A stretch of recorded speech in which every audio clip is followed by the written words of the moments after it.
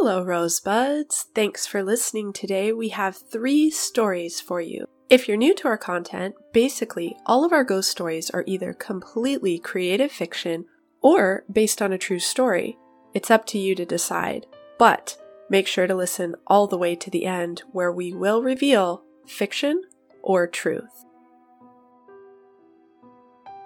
A Very Haunted House for 1 Year by Kelly Swenson. Sometimes you just wish that your family would share things with you sooner. That would be great because it would alleviate a lot of concern and headaches. I had this repeated experience when I was about 9 years old. We lived in this really old house for only a year. I didn't find out until years later why that was. Anyway, I used to have this repeated dream. Sometimes it was this little girl, other times it was this creepy woman. They would be standing outside of wherever I was, crying to get in. I'd go let them in, and then they'd turn into this shadow person who would grow quite large. Then the shadow would come down on me, and I'd wake up completely panting and having cold sweats.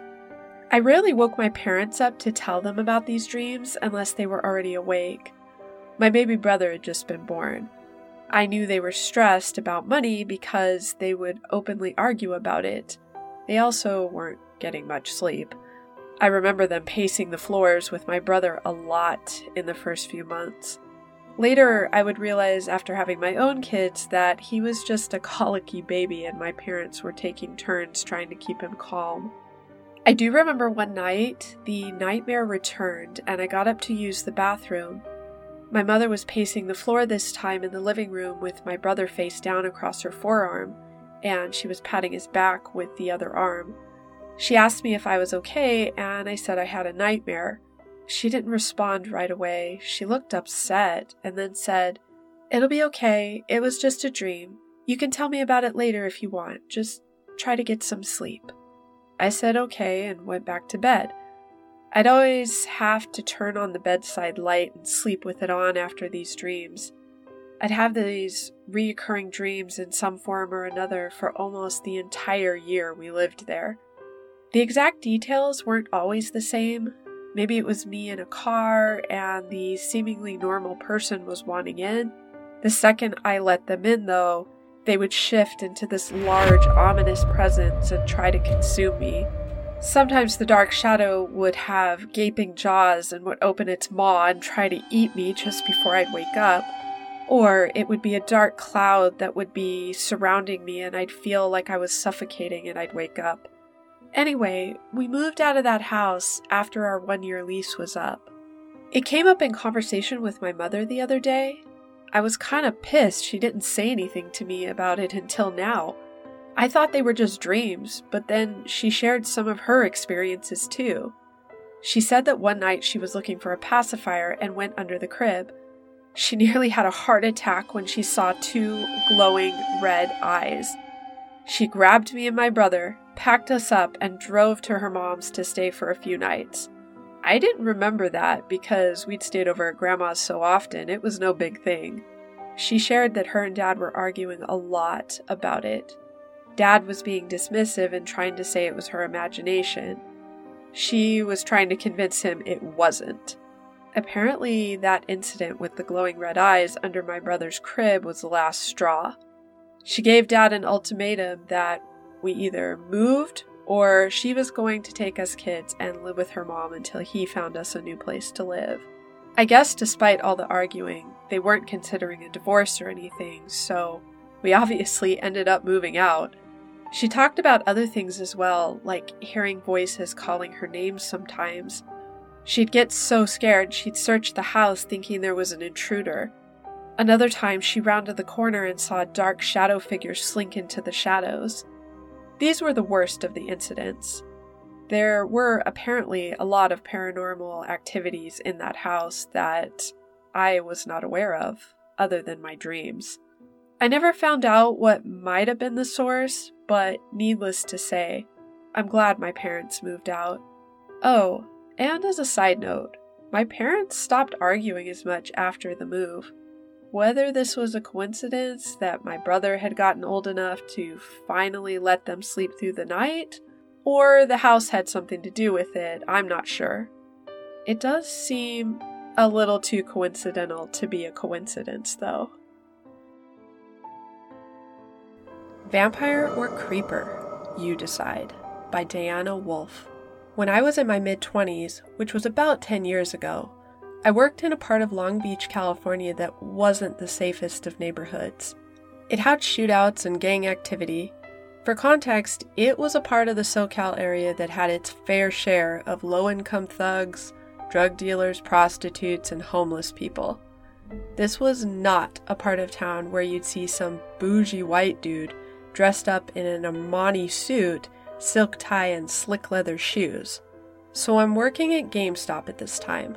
Also for context, I know most employees that worked there 10 years ago were guys, but I was a rare female unicorn at the GS. Anyway, I'm taking the trash out after closing time, which happens to be in this long, dark alley. I know, it sounds really cliche, but that's where the dumpster was located. I'm kinda short, and the dumpster was pretty full. I had to struggle to get the large trash bags in there. I finally do, and I turn to see this guy standing in the alley, not even 10 feet from me. I startled because I have really good hearing. I had some childhood trauma occur in my past, and I had to learn how to attune my hearing as a defense mechanism. In essence, it was not easy to sneak up on me. As I gave this guy a once-over, I first noticed he's really white. I mean, I'm a pretty white chick, but this guy pales in comparison. Haha, yes, pun intended. But really, this guy is like pasty white, with slicked back black hair, like he's walked straight off the set of an Al Capone movie set. I see he's wearing an extremely fine tailored suit and has on dress shoes. Noticing the shoes is what creeped me out the most because those shoes should have made noise. He says, "Excuse me," with an accent I couldn't quite place. He flashed a creepy smile and walks on by. I notice the shoes are making the typical loud clacking noise I should have heard before he was approaching, yet I didn't. As I stated before, it wasn't the kind of neighborhood this guy should have been walking around in, much less in a dumpster alley. The whole thing felt off and surreal. I kept an eye on him until he rounded the corner and was gone. All I could think was, if vampires are real, I think this guy could have been one. There was something off about him and his whereabouts at that time of night. Anyway, I do believe in the paranormal. Maybe he was a vampire and he was trying to get the jump on me, or maybe he was a high-end hitman just scoping out places to dump his next kill. Either way, I was happy he didn't make me his target that night. The Short Shadow Person. To understand why this story was so terrifying, you must first understand a few things. 1. I'm polyamorous and have both a husband and a wife. 2. You also need to understand the house's layout for the story to hit home. It was one of those manufactured homes you sometimes see on the backs of 18-wheelers with wide load warnings. This particular one was called a double wide, which meant it had an extra room. The floor plan was open in the middle with a large living room and dining room that were slightly offset, which I will call the great room for ease of telling this story, and a kitchen. As you entered, the master bedroom and laundry room behind the kitchen were to the left, and 3 rooms and the second bathroom were to the right. I shared the master bedroom with my wife, while the children and her husband slept in the rooms across the house. Because it was an open floor plan, if you were in the master bedroom with the door open, you had a full view of the living room and dining room. The whole house sat on metal pylons about 3 or 4 feet tall. This meant that the windows were about 6 feet above the ground level, and you would have needed a ladder to climb through one. The front door faced westward, and the back laundry room door was at the northeast corner. I'm sorry for all the details, but you must understand the locations of these access points. Without knowing this, you could easily just brush this story off with a rational explanation. So my husband was working late evenings at that time in our life. After getting the kids to bed, the wife and I would watch TV in the master bedroom. In that room, if we were lying in bed and had our door open, we had a clear view of the great room, the dining room, and some of the doors to the other rooms. If any of our kids got out of bed, we would immediately see this. Now, they were very young at the time. The oldest was 9, the youngest was 2, and was potty training. The comical part of this story is the toddler the night before had stumbled out of bed, crossed the great room, and went into the kitchen. It looked as though he was sleepwalking, and as we got up and turned the corner to go in the kitchen, we saw him with his little baby pants down, peeing in the trash can. He was obviously half asleep, so we let him finish his business. I cleaned the trash can, and my wife put him back to bed. We had a good chuckle about it. The next night, we're both watching TV with the door open again.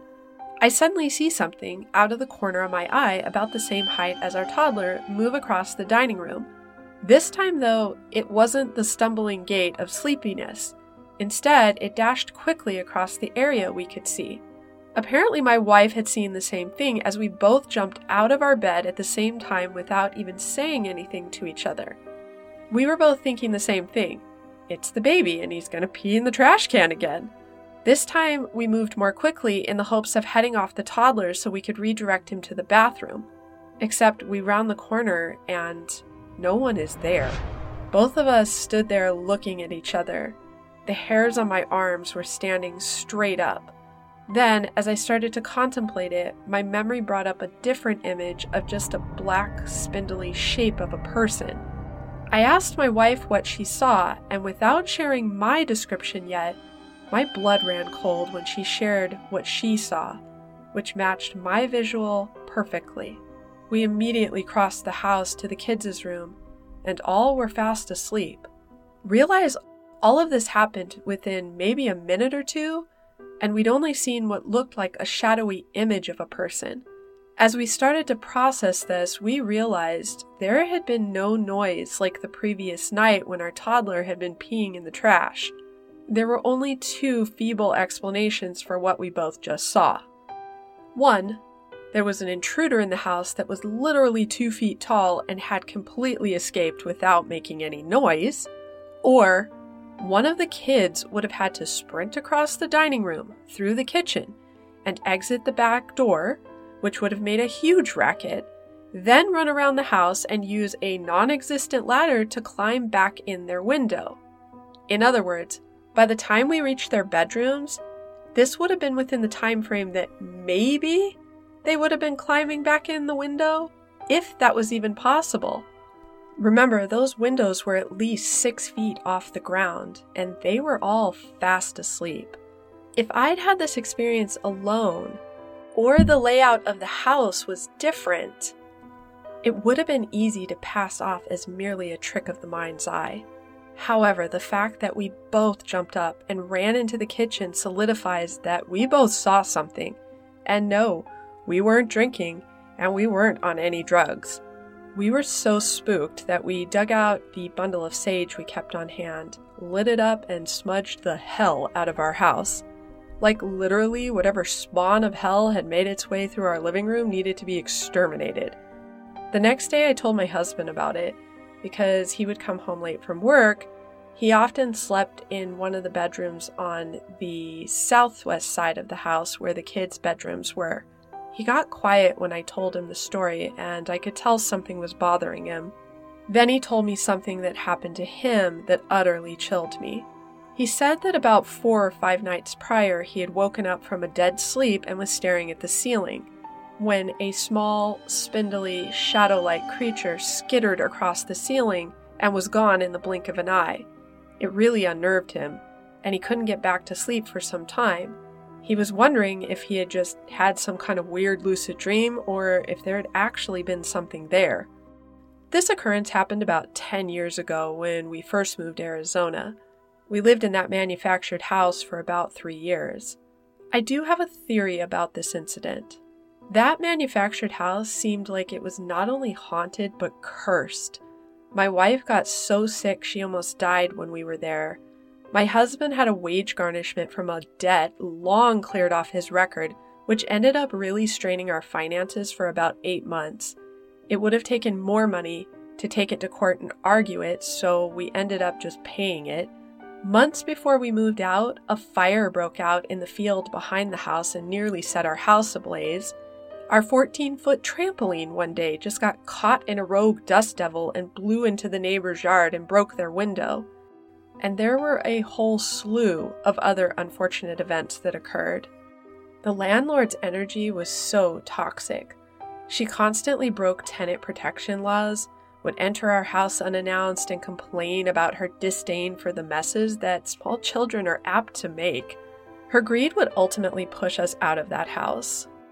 At the time, we were pissed at what she did, but looking back, I'm kind of grateful she did, because we needed to get the hell out of there. She wanted to raise our rent by $500, which would have increased it from $1,200 to $1,700 a month. The place was already suffering structural damage, which she wasn't going to fix. The southeast corner bedroom walls, where the floor met the foundational post, were starting to buckle, and it was terrifying. Given all the misfortune we were enduring, to think that the house could just collapse at any given point was just too much. I believe that combined with the location of this house and the landlord's toxic energy, it made for the perfect mixture to attract really nasty entities to this location. After we moved out of that house, we would live in a different house not too far from the manufactured home. We'd reside in the other house for about 7 years. Another son would have one paranormal experience at the new place, which is another great story for another time, but that would be it. After we moved, it's like our luck shifted entirely. Things got better.